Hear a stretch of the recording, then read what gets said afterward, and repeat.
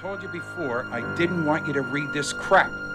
I never saw such rotten crap in my life. Where do you get this shit? Who sells it to you? Welcome, one and all, to your horror podcast, home of all things sticky, nasty, and full of crap. I'm your host, Jared White, and this is The White Guy Dies First. It is time to keep your appointment with the Wicker Man. Oh, God! Oh, Jesus Christ! What do you want? I want to hear you scream. Your suffering will be legendary, even in hell. You gotta be fucking kidding. Death has come to your little town, Sheriff. You know, it's Halloween. I guess everyone's entitled to one good scare, huh? All right, hello everybody, and welcome to the show. This is again The White Guy Dies First. First. Sometimes I'll flub and say last, but believe me, I always mean first. Welcome to the very first video game discussion that I'm having on this podcast. Before, we've only talked about movies, and this is my breakthrough discussion about video games, and if some terminology or some references go over your head, I do apologize, but you know, I think they're important for discussing this this product, this thing that's been put in my lap to review. This is actually the second time that I'm recording this podcast, because the first time I felt like I went a little too easy on the game, and I did not address all of my problems with it, and spoiler alert here, I have a lot of fucking problems with this game.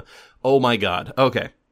So, basically, and by the way, I'm going to try to keep that to a minimum. I noticed when I was listening back to it, I kept saying basically over and over and over again because I'm trying to simplify a video game experience to just an hour-long discussion. This is much different from talking about a movie, which, you know, is only like an hour and a half, maybe 3 at the most. This game, I think, was probably about 14, something crazy like that. It took me more than a couple times to play it. And I gotta tell you, the last couple times, I was not very excited to come back and play it. But hold on, before I start talking about the negatives, let me cover the basics and some of the positives. So, this game was released in 2013 on the PlayStation 3, last generation, because right now, as of the time of recording, the PlayStation 5 came out last month. So it's a fairly old game. It's 7 years old at this point. It's made by Naughty Dog Studios, which is most famous, I believe, for Tomb Raider, the Uncharted series. Let me just double check here. Naughty Dog Games, they have done, Math Jam on the Apple II in 1985. Wow, that's a lot long. Yeah, they did Crash Bandicoot, Jak and Daxter, Uncharted, Last of Us. So they've really just done about 4 main series, striking all the way back to 1985. Interesting. Ooh, they made Ski Crazed on the Apple II in 1986. Awesome. Awesome to the max. I actually didn't know they went back so far. So anyway, they've got some chops in the industry, particularly with Crash Bandicoot. I never really played Crash Bandicoot myself, so I guess you could say this is kind of my breakthrough experience with them.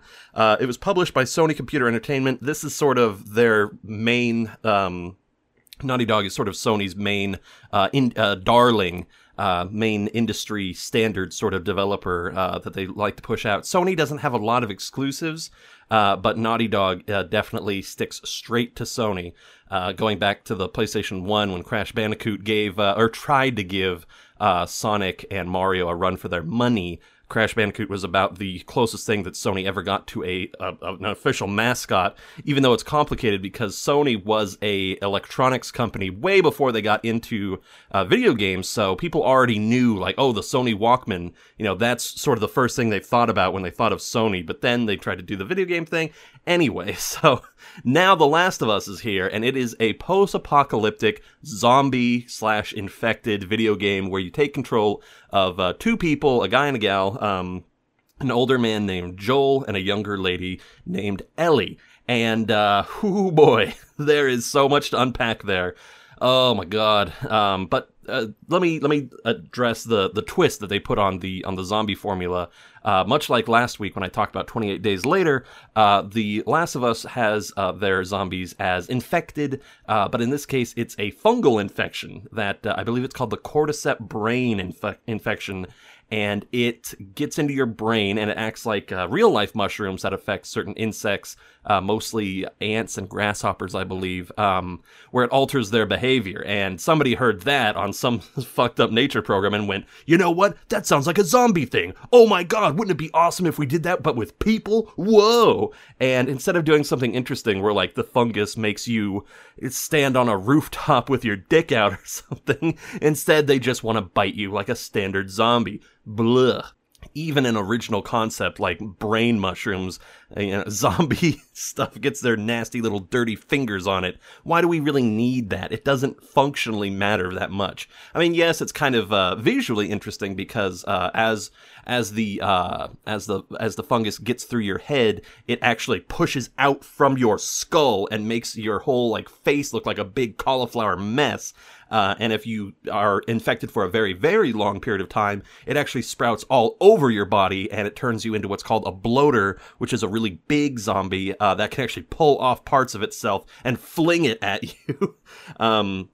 And the main way that you get infected from this is, of course, being bitten, or, interestingly, through spores. Once the shit comes out of your head, then the mushroom thing starts to flake off and put out spores, and it actually gets on like the floor and stuff, and it's really kind of great. It looks, it reminds me a lot of like the War of the Worlds movie, the more recent one, with, I believe it was Tom Cruise in that? I think he was. I'm not looking that up, I don't care. But there's that part where the aliens sort of terraform the planet and make it all bloody and gross, and that's what what the cordyceps fungus does. It makes these weird bloody tendrils and it mixes it in with the white nastiness of a dried mushroom, and it does look quite good. But it does sort of create this problem where your character doesn't wear a mask all the time, much like all of our unfortunate dumbass colleagues here in the United States who are very adverse to wearing masks, even during a global pandemic. Joel, our main character here, only really wears a gas mask when he can directly see a giant spore cloud that does he ever put on his gas mask. And I found that really weird, because it's like, how much of this shit do you really need to breathe in? It seems like you would just be so paranoid that you would wear a gas mask all the time. Why risk it, it's like if you're wandering into a building, you don't know how much of the spores are coming down from the ceiling. Is it like asbestos where you don't really see it and it gets into your body, So that always messed with me. And what about on your clothes? If you walk through this shit and you get it all on your fucking jacket, are you just gonna dust yourself off real quick and then take the gas mask off? No thanks. I'd rather go and jump in like a river to make it all get off. It's awful. So that doesn't really make a lot of sense. But it does have sort of this effective introduction, and I guess I should really talk about the story. No, you know what? I said I was going to talk about something positive first, and the story is not positive, so I will say that it does look very pretty in some sections. Not all of it. Sometimes you are just wandering around these really boring office rooms that have very repetitious not artifacts, what are they called? Very repetitious assets, that's what it is. There's like, at one point you go through a dorm room, and every single dorm room has the same sort of bed computer setup, and I guess you could say, all college dorm rooms look the same, haha, but that seems like a kind of weak excuse to be a little copy-paste lazy. But when you are outside, oftentimes you'll see like these big expansive forests in the background or big mountains, and that looks great. And there's some water details that looks really good. However, I don't know if this was present in the original PlayStation 3 release, because I actually played this in the on the PlayStation 4 as the remastered edition. So the graphics have been noticeably upgraded, I believe. I really should look at screenshots from the original one, but it doesn't really matter. I'm not a big graphics guy. It never really matters to me if something looks super photorealistic or whatever. It's all about art style, It doesn't matter if I can see the sweat dripping down someone's face. I don't care. Give me something really visually cool. Give me something like Katamari Damacy that's really colorful and pops really well, and the art style's great. I've been saying art style a lot. It's so important, I swear to God. You can get away with a lot if you have a really eye-catching visual flair. It doesn't matter if you don't have the most powerful graphics. So I've never really put a lot of stock into that sort of thing. We as a human race need to seriously get over things that look pretty. Who cares, really? Come on. So, anyway, it also came, this version of The Last of Us came paired with a DLC campaign called Left Behind, and I didn't play that because I didn't really think it was necessary for this podcast, since, you know, I'm just really here to talk about the main game. I've got so much to talk about with the main game that discussing the DLC content is sort of out of the scope of this podcast, and I may come back to it at some point later, but for right now I just want to focus on the main story, which opens up with you taking control of a little girl. It opens with you controlling a girl walking around her little home at night. Her name's Sarah, and she's actually the daughter of Joel, who becomes our main character. And the introduction is essentially like the world going to shit. The virus or the fungus has spread throughout the cities, and everything's going crazy. And once you're infected, you sort of turn into what's called a runner, which is essentially just a mad, rage zombie that tries to bite people. And you just see, from a child's perspective, the confusion and the chaos of being like, she gets loaded into the car, and her dad and uncle Tommy drive through the city trying to get away, and you see people like trying to escape, like there's hitchhikers on the road, and you don't stop for them, and you can look back and see them sort of like, I don't think they get attacked, they just sort of stand there hopelessly, which is quite effective. But then you get into the main city and shit goes, sideways. and Sarah eventually gets killed. Wow, gets killed by an army guy who was basically instructed to kill anybody trying to flee the city. And Tommy, her uncle, shoots the army guy, and Joel has to see his daughter die in his arms. Oh my god, wow, big, powerful, insightful, wow moment. Even though this sort of thing is happening all over the place right now, like everybody's getting fucked up, so I don't necessarily know why we're focusing exclusively on Sarah and Joel. I guess we have to start somewhere, but whatever. And then it has the gall, the absolute weird gall, to give us a title screen. It cuts to black after Sarah's died, and it says 20 years later. 20 goddamn years later. Are you fucking kidding me? That's crazy. Like, that is too much of a time skip for me. Like, I get that they really want to have this super overgrown city look, that the cars have rusted out, that buildings have been destroyed, the dregs of humanity have gotten so bad and awful, and oh my god. But, I can't say that I agree with that choice to make it two full decades later, because, come on guys, let's be real here. Let's be really real. We would have killed all the zombies by this point, or everybody would have been infected, alright? Like, the whole planet would have been covered in a spore cloud, everybody would have died, but no, there's still quarantine zones, there's still, black market smugglers running around through the ruins of cities collecting stuff, shooting infected. I think they said at one point, there's like 60% of the whole world population has been infected, and I have to say, I really don't get it, because how are some of these zombies living so long? Like those bloaters, it's said that they've been infected for a very, very long time, but the areas that you find some of these infected in are so out of the way. I just find myself thinking, how the fuck are they keeping themselves alive? Like, if more than half of the population is infected, how the fuck are they staying alive? They don't have enough people to eat. They literally could eat the whole rest of the population, and there'd still be 20% of infected that didn't get a single bite. Come on. So that really irritated me. Like, maybe they're using some sort of photosynthesis sort of thing, but mushrooms don't really do that, do they? I don't think so. Like, mushrooms live in dark caverns and stuff. They mostly subsist off of water. And humans, as I understand it, can't just live off water alone.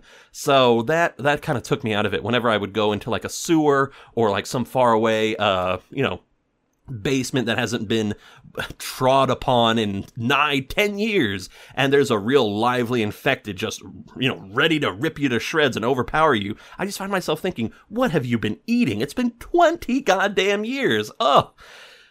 So anyway, Joel is noticeably older now. He's an older man, probably like mid-50s, early 60s, and he is partnered up with this very interesting character named Tess, who's also a black market smuggler person, and they eventually get tasked by this leader of a terrorist organization called the Fireflies. They're sort of an organization that opposes the military occupation of the United States and wants to, I believe, somehow get society back on its feet and get law and order back in the high saddle. And the leader, Marlene, has this kid with her, this 14-year-old girl named Ellie. And Ellie, as it turns out, is immune. She has been bitten, and she has not turned into an infected. And from that point, it's pretty much just a giant escort mission where Joel and Tess are tasked with taking Ellie to another base that the Fireflies have that has a bunch of medical medical equipment that they would use to make a vaccine for the infection. I don't know if they really plan on on curing any of the infected themselves. I think they're pretty much dead at this point. Like, their minds have gone crazy. How do you cure a giant mushroom eating your brain? So it's mostly just to prevent them from being bitten and turning later, which is a noble goal. Here you go. But the problem I have with this is that it means that Ellie, basically, no matter what she does, she is always in the right, because she is quite clearly the Christ child savior of the whole world here. And the things that they do in order to get to the Fireflies is quite problematic, I would have to say. Tess eventually is killed off. She gets bitten, and she holds off the military in this last stand. Like, oh, it doesn't matter about me, so you guys keep going. And Joel, okay, now it's time for me to talk about Joel. Joel is a fucking monster. Like, he is so brutal in everything he does. He kills people like it's nothing. Like, is human life so cheap, so easily destroyed, so invaluable in this post-apocalyptic world that Joel just murders people without question, without any sort of, like, he doesn't knock them out. He tortures people. He murders them for no reason. Even once he gets what he wants from people, he just flat out shoots them or stabs them or chokes them out. It's awful, awful, awful, awful. And the game does not give you the option to knock people out or do a pacifist run or whatever. It's just, Joel is so unpleasant. And it's implied that, he's had to do a lot of nasty things throughout the last 20 years, and that he's become sort of this unfeeling beast. But if you're going to write a character like that, you really need to show us what lines they will not cross, Otherwise, why does it even matter that it's Joel? Why am I not just following anybody, literally any of the other people in this whole world, any of the bandits or smugglers or cannibals or whatever, that, like...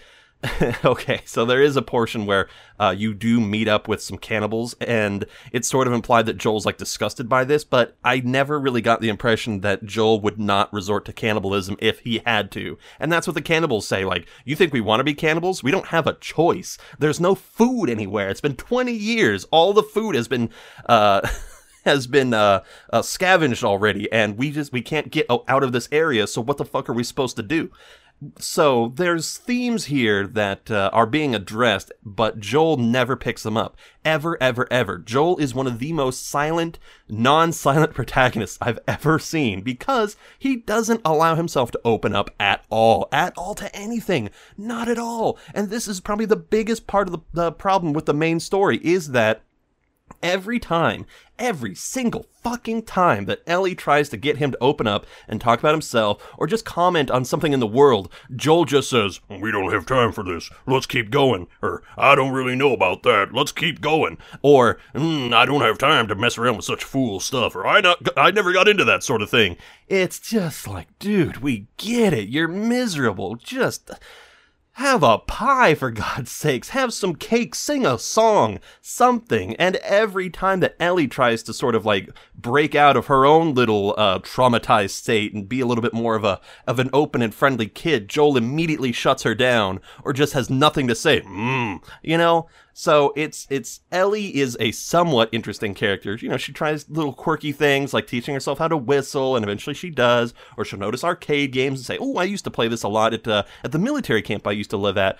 Or like she'll question like, "Ooh, what did universities used to do? Oh, did you ever want to go to university, Joel?" And he just really doesn't say anything. It's so boring. It's so awful. And you know, I really like, some of my favorite characters are sort of these like harder, grittier male characters that have had a hard life. I mean, I really like Guts from Berserk. I really like Solid Snake from Metal Gear Solid. Those are very emotionally deadened characters because they've gone through a lot, they've seen a lot, and they don't really have the energy or the emotional vulnerability to open themselves up. But they still eventually do. Joel almost never does. Maybe at the very end of the game, he sort of starts saying like, "Yeah, you know, it's kind of sad that my daughter died." And that's about it. The main crux of the game is dependent on Joel and Ellie's relationship. They really, really, really want to be somebody like it's sort of this mix between, like they want to be Matty Ross and Rooster Cogburn and Man and Boy from The Road, Cormac McCarthy's novel The Road. But it doesn't work because Man and Rooster Cogburn, while being emotionally dead, do have this instinctive sort of like line that they won't cross. Like there's this clear separation between where they exist as survivors and where the other sort of outside villains exist in their corrupt state. And I never really get the impression that Joel won't do awful, awful, awful things to survive. There's one point where they get assaulted by this bandit camp, and Joel and Ellie are driving a truck, and this guy staggers out of the rubble. He's got like his like hand gripped to his chest, and he's like, "Stop, I've been hurt. Oh my God." And Joel keeps driving at him, and Ellie goes, "What are you doing?" And he goes, "It's a trap." And she goes, how do you know that? And he says, "Because I've been on both ends." And you go, whoa, whoa, whoa, oh my God. Like, Joel, so you've killed innocent, you've pretended to be injured, to raid people. And, like, she even asks him, like, "How many innocent people have you killed, Joel?" And he just goes, And she goes, "Oh, that many, huh? Like, you don't want to talk about it." So it just makes it really difficult for me to give a shit about Joel, because what is being preserved here at all? And it's really weird because it's contrasted so well with, or Joel is, with other characters, side characters that are so much more interesting. I've already mentioned Tess. She even admits, like, "Joel, we're shitty people, but maybe we can redeem ourselves by getting Ellie to the Fireflies and curing humanity. You know, maybe our lives will mean something." And that's like the thing that you would expect the main character to say in like their sort of like big, like, statement of purpose, their call to action, like, "This is what I'm doing." But Joel just sort of gets bullied into doing the right thing, even though he doesn't want to.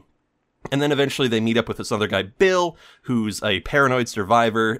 He helps Joel and Ellie. And by the way, Ellie's a real bitch to him, I have to say. Bill does not deserve Ellie's complete thrashing. She calls him, like, fatso, nerdo.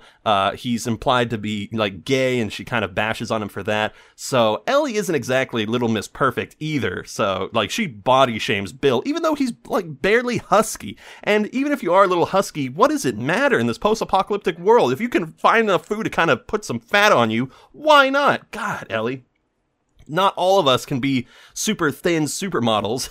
Come on. It's almost like, you remember how, like, well, supposedly in Renaissance England, if you were kind of like larger, like King Henry, then you were seen as like, "Oh, you're really, like, wealthy. Like, you can afford to just, eat a bunch. Like, that's really attractive. Damn, that guy's got some money." Whereas if you're a real thin, scrawny guy, it's like, "Oh, that guy probably struggles to find food, and he's got to work in the field all day. Ugh, what a bland workman." So I kind of get the impression that it should be something like that, but whatever. Bill is really interesting. He mutters to himself a lot. There's this whole thing where his, like, partner, it's implied to be romantic partner. His romantic partner sort of ran out on him, And eventually they find him hanging in a house, like he's been bitten and he killed himself. And Bill goes through this big emotional like thing. Like we find a note, the guy's suicide note, basically calling Bill like a shithead. And Bill reads it, like we give it to him, and he goes, "Oh, damn it, Frank, you fucking asshole." And I really like that. I'm invested in Bill and Frank's relationship, even though I didn't see any of it.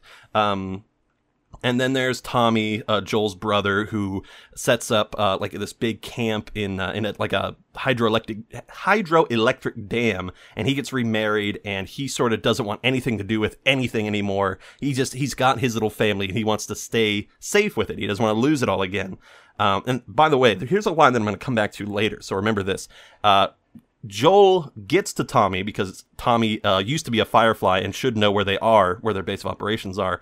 And Joel says, "Hey, look, you got to take this girl off my hands and take her to the Fireflies." And Tommy says, "No fucking way, man. I've got a family here right now."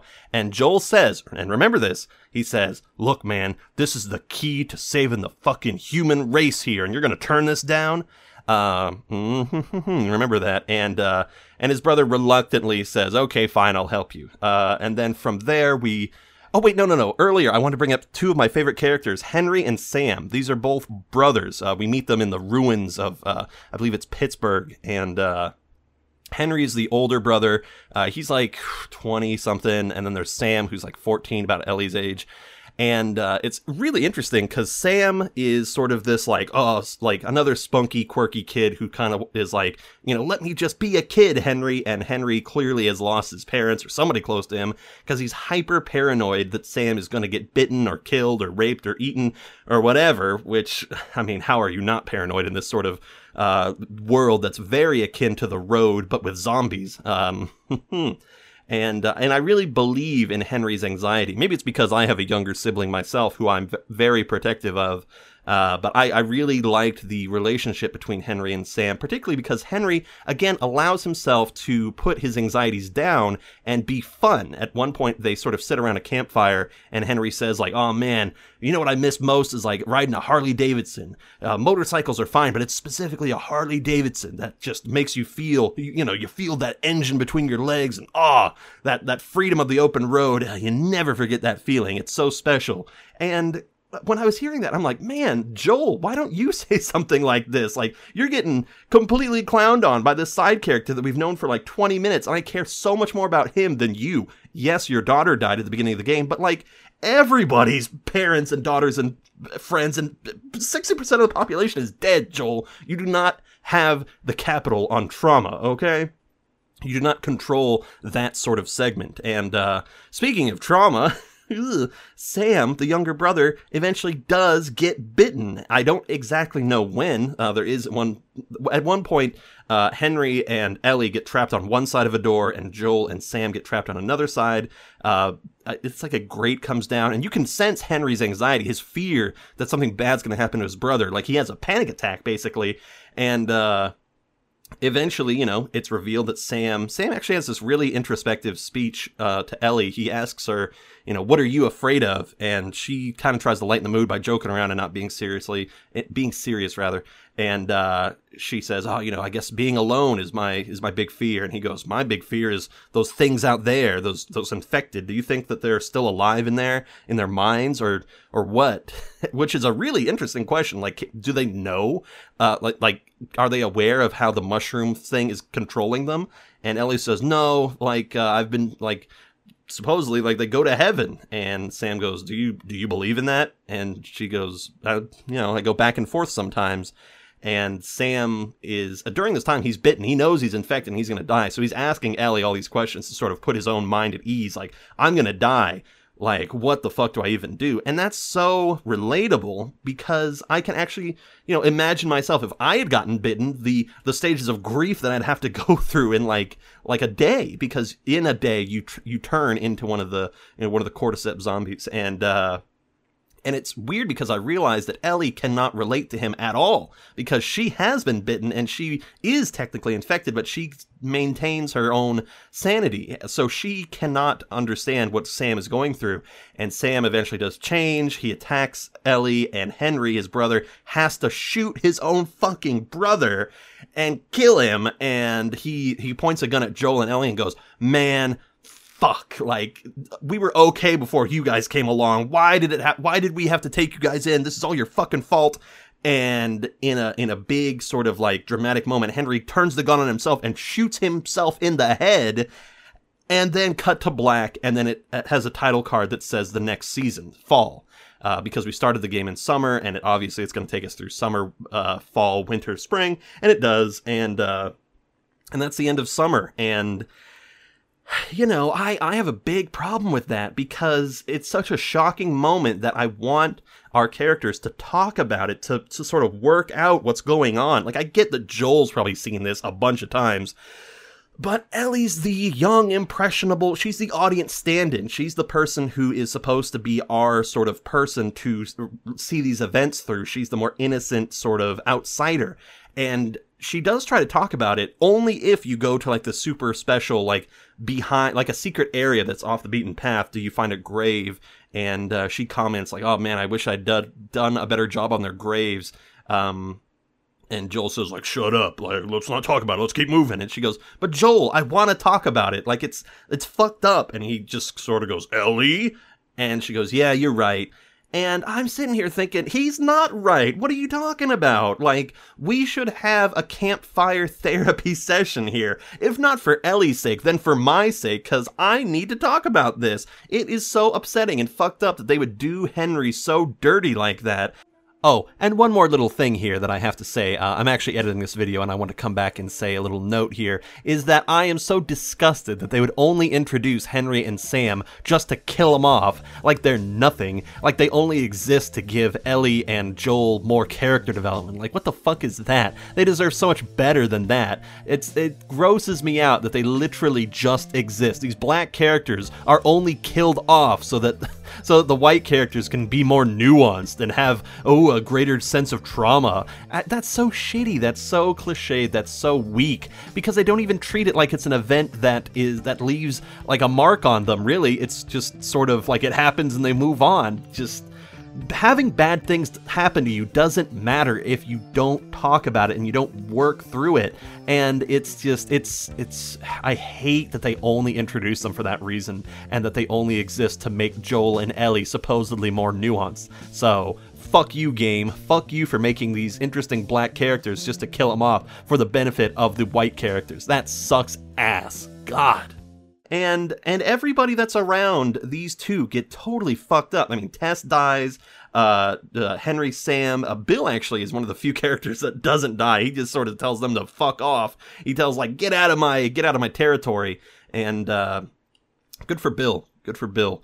And then they meet up with Joel's brother, Tommy, and I have a big problem. This is the thing, like, Joel and Ellie are supposed to be developing a bond here throughout the game. Like, over a course of a year, they're supposed to be, like, developing this sort of thing. Like, she's supposed to turn Joel out of this evil monster that he's become over the last 20 years, and clearly she's supposed to be the stand-in redemption for his daughter. At one point, Ellie even points this out to him, like, look, I'm sorry that your daughter died, and Joel shuts her down, like, man, you don't even fucking know what you're talking about. You don't know about loss. And I have to say, Joel, get the fuck off your pity party, man. Ellie even says, like, look, I've lost people too. Everybody I've known has died or run away, but not you, man. Not you. And I'm thinking to myself, he's tried to. He's tried to hand you off to his brother a couple times. So, I really don't understand where this bond comes from. I think there are opportunities where you can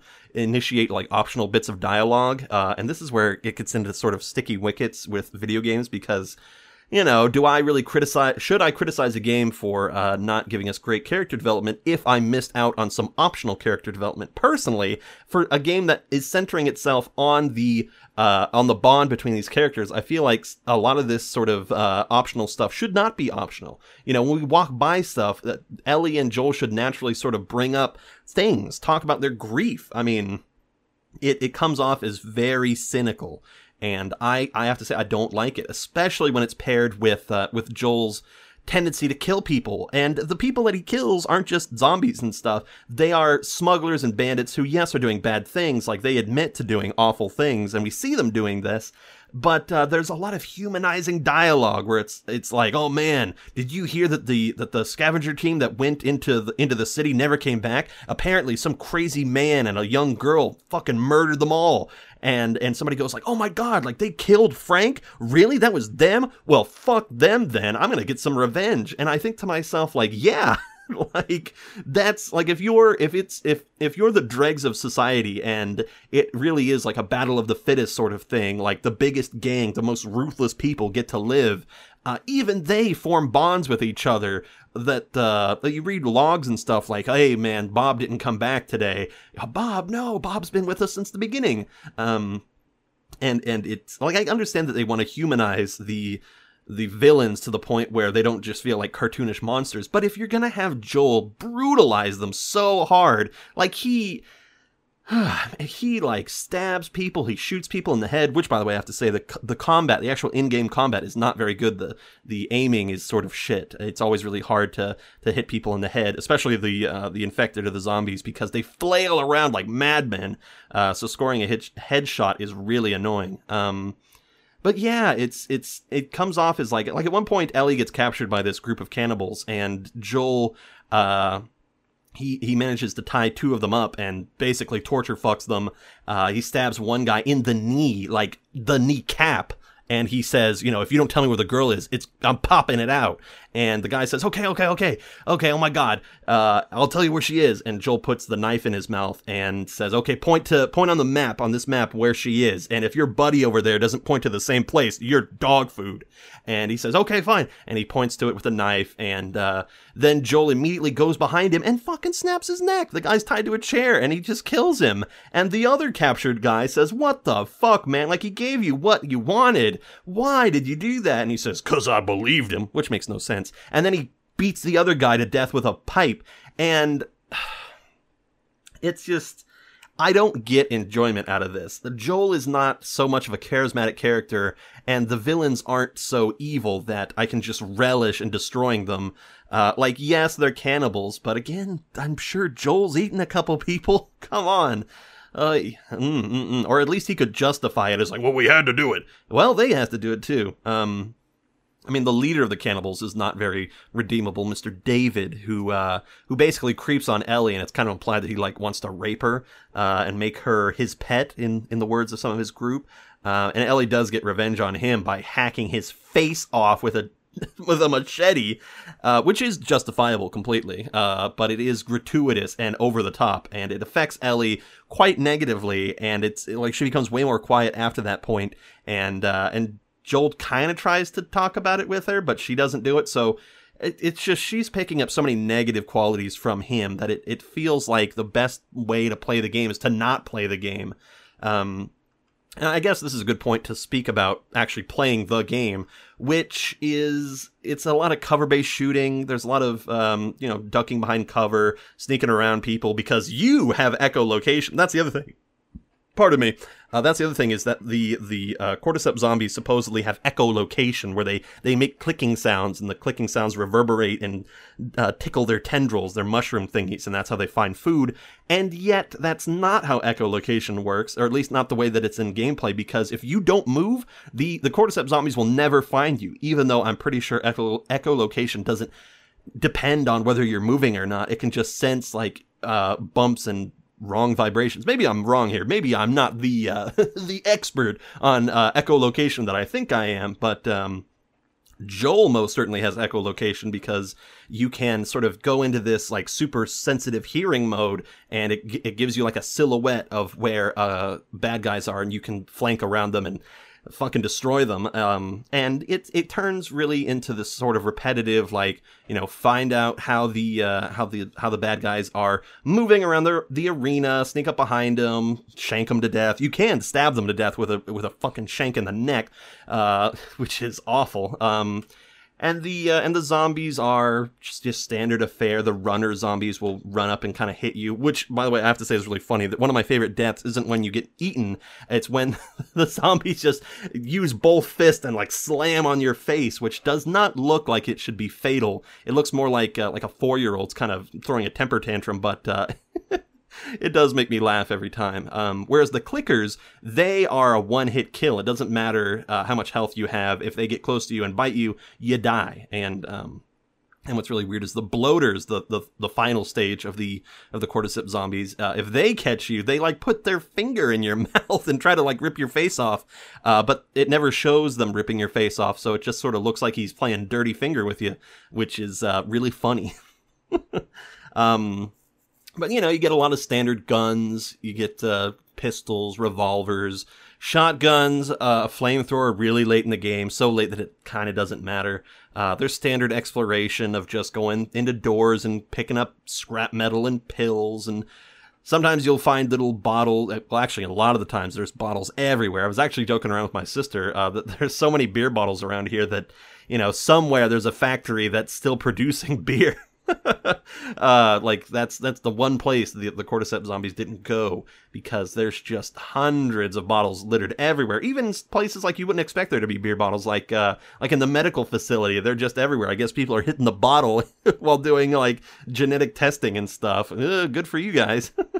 You know, in dedication, I'll take a little drink myself. Ha ha. Goes down smooth. I'm not going to say what I'm drinking here because that would be advertising, and I don't do that unless people pay me to do so. So fuck you, drink makers. Anyway, sorry, I'm taking my aggression out on my poor innocent cup here, just like Joel takes his aggression out on anything that moves. So, and I wanted to say that while the clickers and the zombies could be, I almost said basically there, but I caught myself. While they could be any specific gender, like male or female, the bandits are always male. There's no women anywhere. Although, in David's cannibal group, there is an interesting point where, like Ellie's stalking around the camp killing people, and at one point you hear this lady go, "Okay, oh my God, I'll pack the kids up and we'll get out of here." So it's, you know, it's implied that there's a community of women and children in this cannibal group, which is sort of kind of approaching nuance, but we never get to see them. I think the only other woman in this whole... No, there's three women in the whole game. There's Ellie, obviously, there's Tess, who dies, and then there's the leader of the Fireflies, Marlene. And that's pretty much it. Oh wait, yeah, of course, Sarah, Joel's daughter, but she fucking dies. But you don't kill any female bandits, which I actually would have respected. That I mean, if you're gonna go all the way and make it so unpleasant to play, you might as well just do that. But I get it. I understand. Actually, I'm reading on the Wikipedia page here that initially the zombies were only going to be female, which apparently some of the developers had a problem with. So that's interesting. You see, that's the thing, is I don't really want to say that there should have been female bandits so you could brutalize and kill. But the thing is, you take control of Ellie at some point, and she is just as violent as Joel. So there's a gender equal thing here of being awful human beings. Like when Ellie stabs someone, she stabs them with her switchblade, and she stabs them like 5 times in the chest. It's awful. I hated playing this game. Let me just say right out loud here, I fucking hate this game, and I would never play it again because it is so unpleasant to play. It is just, I never get any enjoyment out of it. The combat is too brutal. It's too boring, by the way, I have to say. Like, once you kind of realize how you can sneak around human beings and kill them, like, it never evolves beyond that. I mean, they tried to spice it up with the bloaters, but that's it. It's just, you either sneak around and stab zombies or you sneak around and stab humans, and there's no boss fights, really. I mean, the bloaters are kind of a boss fight, but you throw like a Molotov cocktail at them once and shoot them twice with a shotgun and they die. Like, they're really easy, so I don't even know why they bothered to include them. So mechanically, the game is not very interesting, especially when it comes to the puzzles. Oh my God, like, this is stuff that I would expect from, like, God of War 1. You know, by the way, Kratos is a crazy motherfucker, and I actually love him to death because he is so over-the-top crazy that he's so self-destructive on his quest for revenge that it is delightful to see how just absolutely mad he'll go. If you want to write a character that's awful in an entertaining way, go play the first 3 God of War games, because in his quest to take revenge on Zeus of all people, at one point Kratos kills Poseidon. He like stabs his thumbs into his eyes and throws him off a cliff. cliff, and it floods like the entire like nearby city that he throws Poseidon's body into, and it kills God only knows how many people. Like, they all drown, and Kratos just sort of looks out and goes, whatever. But Joel it's too close and personal for me to enjoy what Joel and Ellie do. And I'm not even, well, I'll get to what Joel does at the end, and that escalates things to I'm trying to think of the word here. It's like unpalatable. It's so unpalatable. But anyway, yeah, there's no bosses. The puzzles are generic, like pushing, I can't tell you how many times you're in a water section and you have to get the same wooden pallet and put Ellie on it and then take her over somewhere else. Like, I don't feel clever for doing these puzzles at all. It's basic pull a chain, push a dumpster, climb on the dumpster sort of stuff. Yes, it's a little intuitive, or it's a little cinematic in that it doesn't give you specific game markers. Like, it doesn't say, oh, here's the glowing dumpster that you're supposed to move. You do have to try to find it yourself. The button prompts on screen are very minimal. But, there's a lot of segments where, like, he's trying to lift a gate and you have to press the triangle button really fast because, that's how you lift the grate. And again, just so basic. Like, this is something that games were doing 10 years before the release of this game. And it never makes you feel clever. It's it's really in the way. And yet I say in the way, I don't want to play the actual combat stuff. Although there is a couple points where you can pick up a brick and throw bricks at people and it stuns them. And that reminded me a lot of this one episode of The Boondocks where Uncle Ruckus throws a brick at Martin Luther King Jr. By the way, if you haven't seen The Boondocks, Uncle Ruckus is like the best, worst character ever. Thank God for Gary Anthony Williams. I believe that's his name. He voices Uncle Ruckus, and it's just so wildly inappropriate and awful. And I have to say that Gary, let me actually double check that that's his name. I don't want to missay, his name. Yeah, Gary Anthony Williams. He is he was rather the dad, Stevie's dad on Malcolm in the Middle. So you might have known him if you've ever watched Malcolm in the Middle, which is a pretty good show. Apparently he voiced Horace Warfield in StarCraft II: Wings of Liberty. I don't know who that is, but there you go. Yeah, he did Uncle Ruckus, and I can't imagine him. Can't imagine anyone else doing Uncle Ruckus. But anyway, whenever I pick up a brick and throw a brick at people, I always remember Uncle Ruckus's line where he says to Martin Luther King Jr. of all people, wait till I get another brick or a cement block or one of them. Or no, it's wait until I get another brick or a bit of something. I don't know.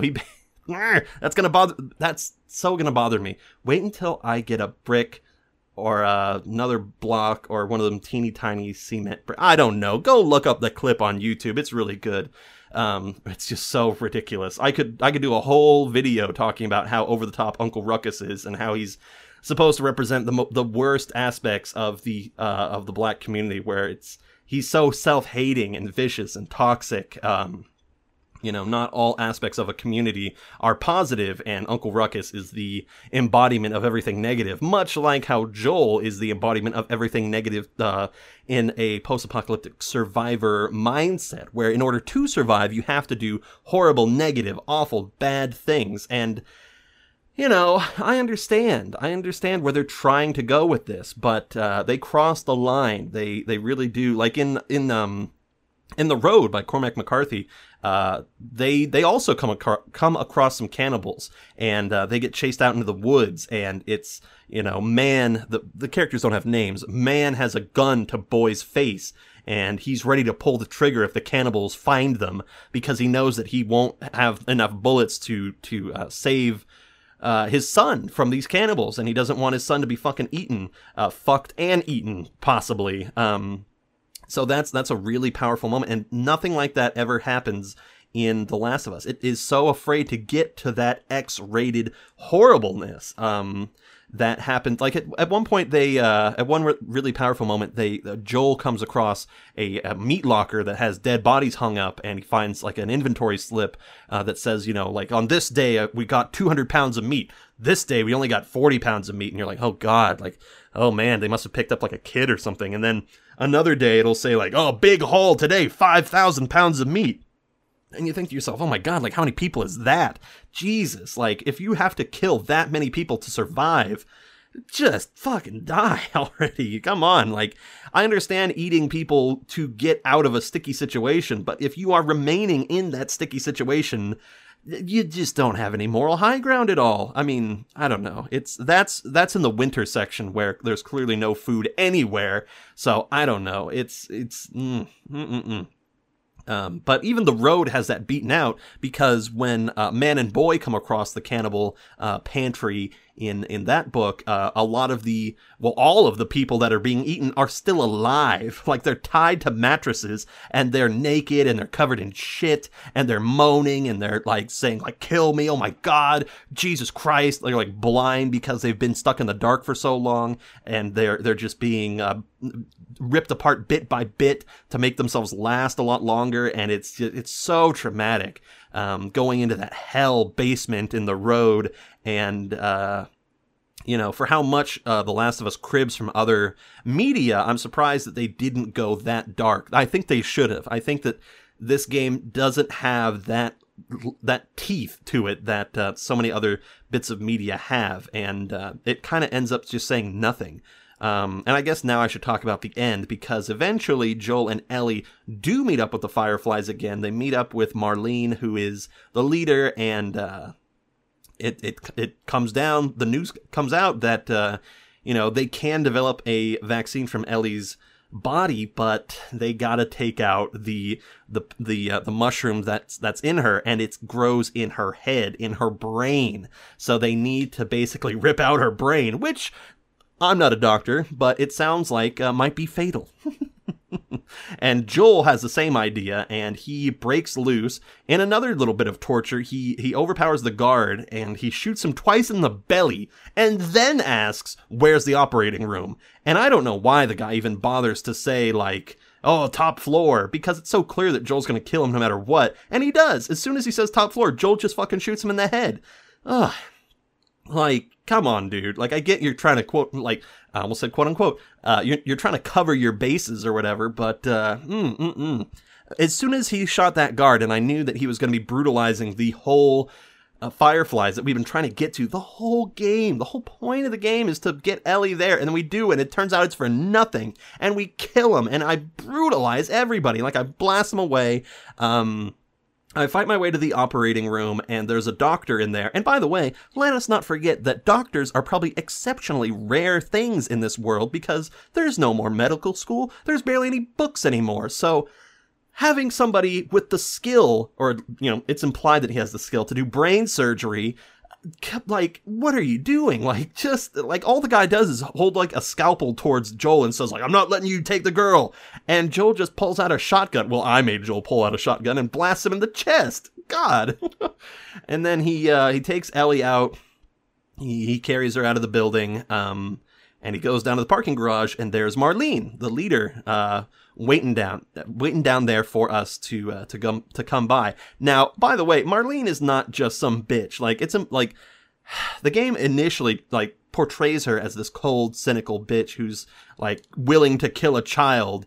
But she tells Joel, like, look, I've known Ellie since she was born. Her mother was like my best friend, and this is harder for me than it ever could be for you. You've only spent like a year with her. I've spent like a decade with this kid, but I'm willing to do what I need to do to save the world. And you come across audio logs that say like she's having like a mental breakdown. Like, she's talking to Ellie's, okay, she's not having a breakdown. She's having a moral crisis. She's talking on a recorder to Ellie's mother, Anna, and it's like, Anna, I'm sorry, like, your daughter will be with you soon. And it's really gut-wrenching. And then Joel fucking shoots her. Like, she even puts her hands up. Like, she has a gun in her hands, and she puts her hands up and says, look, I don't want to fight you. Just give her up. Like, she would want to sacrifice herself to save the world. You know that. And Joel goes, yeah, I do. And bam, he shoots her. He loads Ellie into a car, and he comes back. He comes back to Marlene, who's on the ground. She's been gut shot. She's bleeding out, and she clearly is no threat to anybody anymore. And she goes, please don't kill me. Just fucking don't kill me. And Joel stands over her and he goes, you just come looking for her anyway. Bam! Right in the fucking head. And I could not believe that. And when Ellie does wake up, he's driving away. And she goes, what happened? And this is where it gets irredeemable. Oh my God. Joel fucking says, well, turns out there was a lot of kids that are immune at the hospital, and they tried making a cure from them and it didn't work, so they let you go. Turns out there is no cure. Which is so bold. The balls on this guy to do that to Ellie is just so awful. And then in the epilogue, when they return to Tommy's residence, Ellie asks him straight up, like, Joel, is what you said about the Fireflies true? Because I've had friends die. When I got bitten, my best friend Riley got bit, and we both said we were going to die together. We were just going to sort of wait until our minds went, and I'm still waiting for mine to go, because Riley died, and then my other friends died. Like, they've all gone, and, you need to tell me. You need to swear to me that what you said about the cure is true. Is it? And Joel says, I swear it's true. And then the game fucking ends. And I could not believe it. Like, I am understanding. I am so sympathetic to games that are willing to go that far and to have a protagonist basically be the antagonist. But when it is so clear that this person's in the wrong, and he's doing all these wrong things for no reason. I do not believe the chemistry between Ellie and Joel is so strong that he's willing to throw away the entire fucking world for this one person because he's killed so many people like they're nothing. And it's just, like, you really can't give up the one person you care about. Because it's just, if it was Henry and Sam, the two brothers who have an unbreakable bond, they've known each other their whole lives, they're literally the only thing they have, left in the world. They couldn't imagine the world without each other. I would totally buy it. I would 100% get on board and say, you know what, I don't agree with what Henry's doing here. I don't think it's right. It's clearly the wrong decision, but emotionally I could at least understand this bad decision because he literally can't imagine it. But Joel, man. Joel, you've known this person for barely a year. You don't talk to her about anything. You don't open yourself up emotionally whatsoever, ever. And you clearly have had enough time to get over your daughter's death. I understand that losing a child is traumatic and awful, but come on, you've been steeped in trauma for so long. It's been 20 goddamn years. If this had happened like a year ago, I would have understood because the wound is still there. But 20 years, man, and it's not like Ellie's gonna be killed for some stupid reason. This is the best chance to make a vaccine so nobody else has to go through this. So it is just, the game is unpleasant on a gameplay level, on a puzzle level, on a narrative level, and it lost me so hard. I hated this game. I don't understand why people seem to think that this is some sort of masterpiece, because it so clearly isn't. It hasn't earned its dark ending at all, and it just comes off as bitter, cynical, nasty, for no reason. So I'm going to say shame on you, Neil Druckmann, who's the main writer of this game. Shame on you for being a hack, for cribbing from other better media and doing it worse. Jesus Christ. Oh man. Like, here's the thing, guys. You remember last week when we were talking about 28 Days Later, when what's his name? Jim and Selena met up with Hannah and Frank. The father-daughter thing. That right there, that was a great example of taking our characters who've been traumatized and giving them a connection. When Frank and Hannah, Jim and Selena all went to that supermarket and did their fun little romp, bonding over buying chocolate and looking at fruit, and Frank giving Jim like this lecture on what's really good scotch. That is the bond right there. That's what we needed. That's what I so badly wanted from Ellie and Joel, and it just never happens. And by the way, I have to say, it comes off as really ugly that Joel here is Mr. savior denier. Like, where do you get off, man? like so many other characters are so better. I really wish that it had been Henry, Sam, and Ellie, you know, the three of them going out in this journey, because Joel just feels like a nobody. He feels like we're going with any stupid fucking bandit. It's awful. So it's just, I really don't understand where this game gets off, where the fans get off on saying this is like the masterpiece game that will be thought about for years to come and will be analyzed by philosophers 20 years from now. No, it's not. It's shit. And by the way, I've heard that the sequel game, The Last of Us Part 2, is just as shit. In that one, I believe Joel dies, boo fucking who, and Ellie is the main protagonist there, fully stepping into the psychotic shoes of Joel. And I believe the main antagonist is a trans person named Abby Anderson. And I don't know how that portrayal is. Like, that... Okay, so, like, I'm glad that there's more trans representation, but I don't know, I don't trust this game and the team to write a nuanced, a trans character. I mean, they can barely fucking write a nuanced black character. It's just... Oh, man. Like, Henry and Sam are black, Marlene is black, and it's just, they're so much better, but they're portrayed so badly. Like, Henry and Sam are the best, but Marlene is sort of this, like, I don't know what the game wants me to do with her. Like, am I supposed to believe she's doing the wrong thing? I don't know. I don't know. It's, Like, there's times where I want to give them credit, but I don't know if it's how it relates to Joel and what he does. Like, is Joel just supposed to be an evil person? I guess so, but I don't fully believe that, because they go through all the trouble of humanizing him to a certain degree, but they don't go all the way, and it just comes off as really misshapen and lumpy and just awful. So I've said awful a lot here, I'm sorry, but that's how I feel about it. If I had to give this game a rating, I would give it a 4 out of 10 at the best. At my most generous 4 out of 10.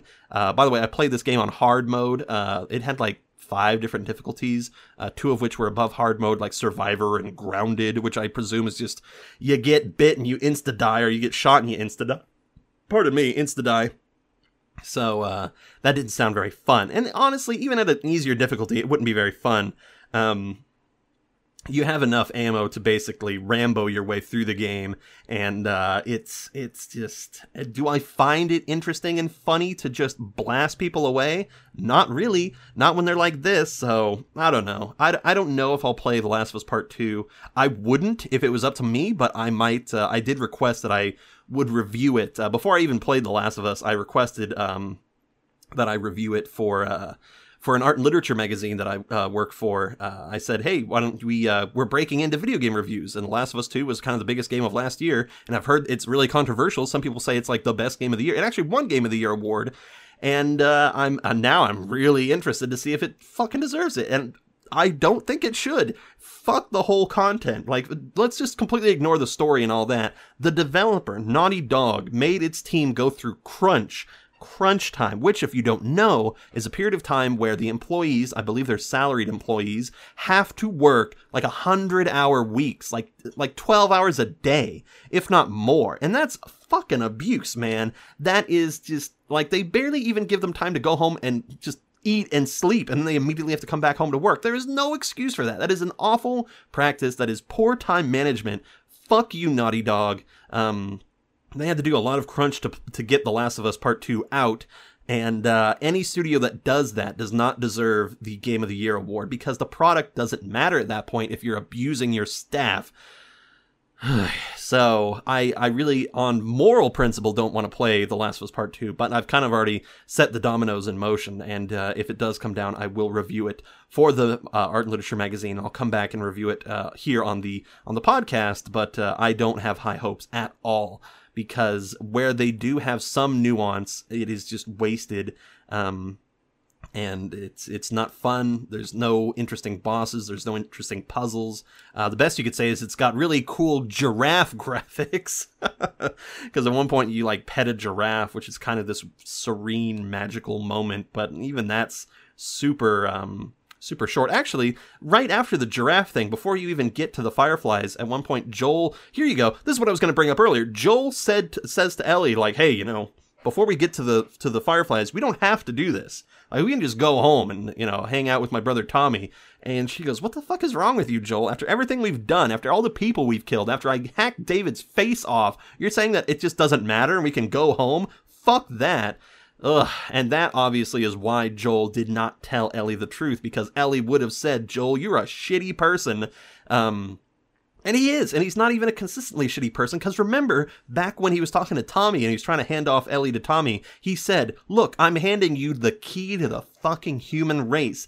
And it's like he forgot about it. What happened to you, Joel? Do you not understand the implications of it? Do you have such contempt for the whole rest of the world that you're willing to throw it all away for one person? I guess you are, and I don't find that believable. I don't find that relatable. I just find that to be in poor taste, and you're a shitty protagonist, and I wish you had died, and we had gotten to see somebody else, anybody else, even Bill, as the main leader person. So I don't know what the fuck you were thinking, Neil Druckmann. Neil Druckmann, you fucking hack. My God, why? Ugh. So I don't normally dump on the creators this much, but when you are this unoriginal and this shit at doing an unoriginal concept, you've earned some drumming up, some spankings on the butt, and I hope that I've delivered that with this podcast, because it really does deserve it. I can't really say much else. It wants to be like Metal Gear Solid so bad, but it just can't. It really should never be. And I don't know why some people consider Joel like an amazing protagonist, because he's not. He's not even a good antagonist. He's not evil enough to be an antagonist. He's not good enough to be a protagonist. He's just a dude who does shitty things for no reason. And it's stupid. And it's stupid that they made you go 20 years in the future when he should be arced out all the way. And it's stupid that they make Ellie a worse character as she goes, because she gets so jaded from Joel and all the things she has to do. So it's not her influencing Joel in a positive way, it's the other way around. My God. And even the flow of the game is really fucked up, because most of the game, like half of it, is taking place in summer, and the second half is just a quick hodgepodge of fall, winter, and spring. Like, just to put it in perspective here, I've got the plot synopsis here. Like, the game begins in summer when you're in Boston, and you have to go through the whole tutorial with Tess. You have to meet up with Ellie. You lose track of Tess gets bitten. You run away. You meet up with Henry. You meet up with Bill. You meet up with Bill and then Henry, and then Henry shoots himself. Bam, fall. I didn't mean to say bam right there. That's awful. Boosh, fall, then it just goes to Tommy, you meet up with Tommy, then you go to the University of Colorado really quick, Joel gets impaled on a beam, then it cuts to winter where Ellie's taking care of him and herself, she gets assaulted by the cannibals, and David. She does have this kind of cool badass moment where she does break his finger, when he's creeping on her, which, is nice, and then she murders him, and boosh, it's off to Spring, and then all you do in Spring is just hang out with some giraffes, assault Marlene for no reason, and then boosh, you're in the epilogue. So it is so lopsided in so many ways, and I have to say, even though it is pretty in some areas, a lot of the time you're just wandering around these super brown, nondescript, shitty, gross environments, warehouses or office buildings or whatever, or you have to go into, big water sections which aren't very interesting, super based. Like, again, Metal Gear Solid did that back in 2003, so I don't really understand why people say this is like a titan of innovation or anything. It really isn't. It just takes concepts that we've seen before and does them worse. So this is like one of those things where it feels like I'm living in a like an alternate reality from everyone else. Like, did I play the same thing as you? Before I go, I actually want to see what The Last of Us looked like on the PlayStation 3. I don't know if the screenshots will show it here. Ooh, yeah, okay. That's it's a little ugly, a little muddier. The textures aren't nearly as interesting, but it looks about the same. Okay, actually, no, that looks kind of really bad. Yikes. Okay, I guess then I can't even really give too much of a credit for remastering it. Maybe you should have fucking remastered the story, guys. Maybe maybe you're not the masterpiece Oscar bait writers that you think you are. Nasty. I'm so sorry that the interesting cordyceps zombie thing got wasted on these characters. How nasty. I was expecting like there to be a super big, like gigantic zombie, a huge mushroom monster for you to like use all of your weapons on. By the end of the game, I had way more ammunition and materials than I needed. I could have brutalized everybody way more, and I didn't. And I'm glad I didn't. And it's just so unpleasant, and I'll never play this game again, ever, ever, ever. And I'm sorry that I even re-recorded this, although it is way better. I got way more fired up this time, and it's a better listen, I can already tell. You know what? I think I'll end this by saying that if you want to see how a game like this can be done well, then I would highly recommend you check out The Walking Dead. The Walking Dead video game with... what are their names? Lee and Clementine are the main two leads in there. That is actually a game that has some really good black representation in there, because Lee is our main black protagonist. It's set in Georgia, and he has to take care of Clementine, who is a very scared little girl, and we have to see her grow and develop. And she is way more innocent and wonderful of a person than Ellie ever is, although she is a little bit less talkative. When was this game released? When was it released? The Walking Dead, blah blah blah blah. It's kind of weird. The Walking Dead video game was released in like a episodic sort of pack. It's not telling me the year. What year was it? Come on. Oh, it was 2012. So 1 year before The Last of Us. Oh man, it's it's so much better. It's got a lot better moral options where you don't have to be a horrible asshole, but you can if you want to. Although the game developers for The Walking Dead, Telltale Games, is also a problematic studio these days, because they also submit their subject their employees to crunch time and poor management. And I think they actually they went bankrupt and then came back or something. I don't know. It's a giant shit show. I wouldn't play the rest of the Walking Dead games. I've only played the first one, the first series with Lee and Clementine. Eventually, as the games go on, like Clementine grows up and kind of becomes her own adult character who has to look after another character. But you don't really need it. It's just a rehash of the first game, but it does have way more of an emotional connection. When I played the Walking Dead video game, it actually was a somewhat moving experience. It wasn't like tearjerk. I mean, maybe, but there were more shocking cannibal elements. There were more harder hits, way more antagonistic characters that paired off against the protagonist really well. So yeah, if at the end of the day, I would have to say, if you have the opportunity to play The Walking Dead or The Last of Us, you should definitely go with The Walking Dead, because it is just so much better in every way. And now I have to say, and in that game, the white guy does die first. Sometimes I say the white guy dies last, but I always mean first. Sometimes I just flub it. But in The Walking Dead, a white guy does die first, because you're being transported by a cop, and he gets run off the road by a zombie that he almost hits, and he dies and turns into a zombie. And that, by the way, that world is a lot darker, because when you die, it doesn't even matter if you've been bitten. Like, you just turn into a zombie. Like, it's almost like a switch has been turned. Where if you just naturally sort of die, you turn into a zombie, which means that, like, there's no hope anymore. Like, eventually there will be nothing but zombies. Whereas The Last of Us just feels like we should have dealt with this problem already. It's been 20 years. Have you not sorted this out already or died? Whatever. So yeah, that's sort of my last thoughts about it. And as for The Last of Us, it's not really the white guy dies first. It's like a little girl dies first, little white girl. Although she does see a lot of other people die, so it's really muddy. Yeah, and I don't really have any interest in playing the DLC Left Behind, which I think is I think that tells the story of like when Ellie was first bitten with her best friend Riley. Ellie, by the way, I believe in the second game is it identifies as a lesbian. I don't know why I say identifies. That's her orientation. Sorry, I'm so used to saying it identifies for like gender pronoun stuff. But no, she is a lesbian in the second game. And I'd be interested to see how that pairs with the trans character who is a trans woman.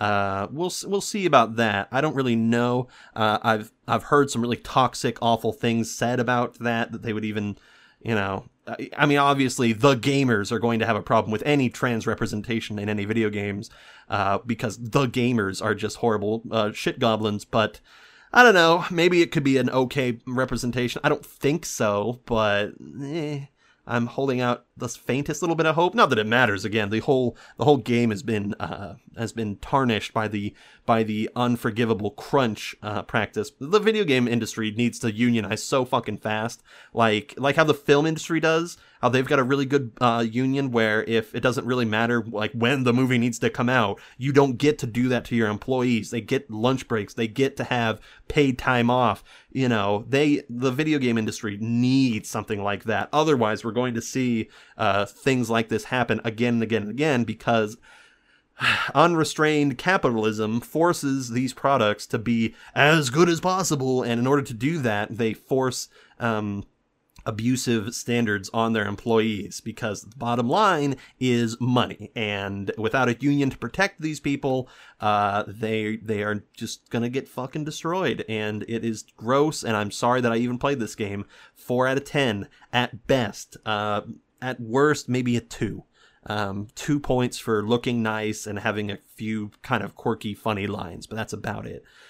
So this one was just horrible all the way through. Yuck, yuck, yuck. And I think I've said all I need to here. Let's see, what should I do for next week? I think I'll probably try to reward myself with something a lot nicer. Maybe like the Blair Witch Project, which was was done with a very small crew, but was done to quite excellent effect. Yeah, maybe that's what I should do. I should pivot away from these giant studios and just focus on something that was produced by just like a little handful of people, and yet it became such a cultural touchstone for an entire generation of filmmakers. Or maybe I should go even before the Blair Witch Project, and I should watch The Last Broadcast, which did what the Blair Witch Project did with the found footage stuff, I think a whole year earlier. So I don't know. I'll have to think about it. I'll have to come back and do some thinking, but at least I don't have to play this fucking shit anymore. I might one day for stream just to demonstrate how awful it is, but we'll see. Anyway, this has been an overly long rant. I'm trying really hard to keep these under an hour, but it doesn't seem to be working out. I didn't even have a script. I didn't even have notes or anything. I just completely riffed on this thing. All I had here is just a Wikipedia page to go off of to keep names straight. But this was much better. Okay, anyway, guys, I'll let you go. So sorry. Just lay back and think of giraffes. You know, I'm probably going to listen to this or a similar podcast while I'm trying to go to sleep. Do you guys ever do that? You ever listen to a podcast while you're trying to go to sleep? I don't know why I'm asking. Fuck it. If you want to answer this question, find my social media page at Jared White 7 at Twitter. Jared, Jarred White 7 at Twitter. Anyway, I'll let you guys go. Ta-ta for now. Thanks for listening, and I'll see you in the next video. Enjoy. Video? What am I saying? God, I just need to go. Bye. My brain is melted. Are there mushrooms in there already? They're ruining my life. Stan, don't you think you were, well, a little hard on him? You see that crap? All that horror crap? Things coming out of crates and eating people? Dead people coming back to life? People turning into weeds, for Christ's sake? Well, yes, I did, but Well, you want them reading that stuff? Well, no, but... All right, then. I took care of it. That's why God made fathers, babe. That's why God made fathers.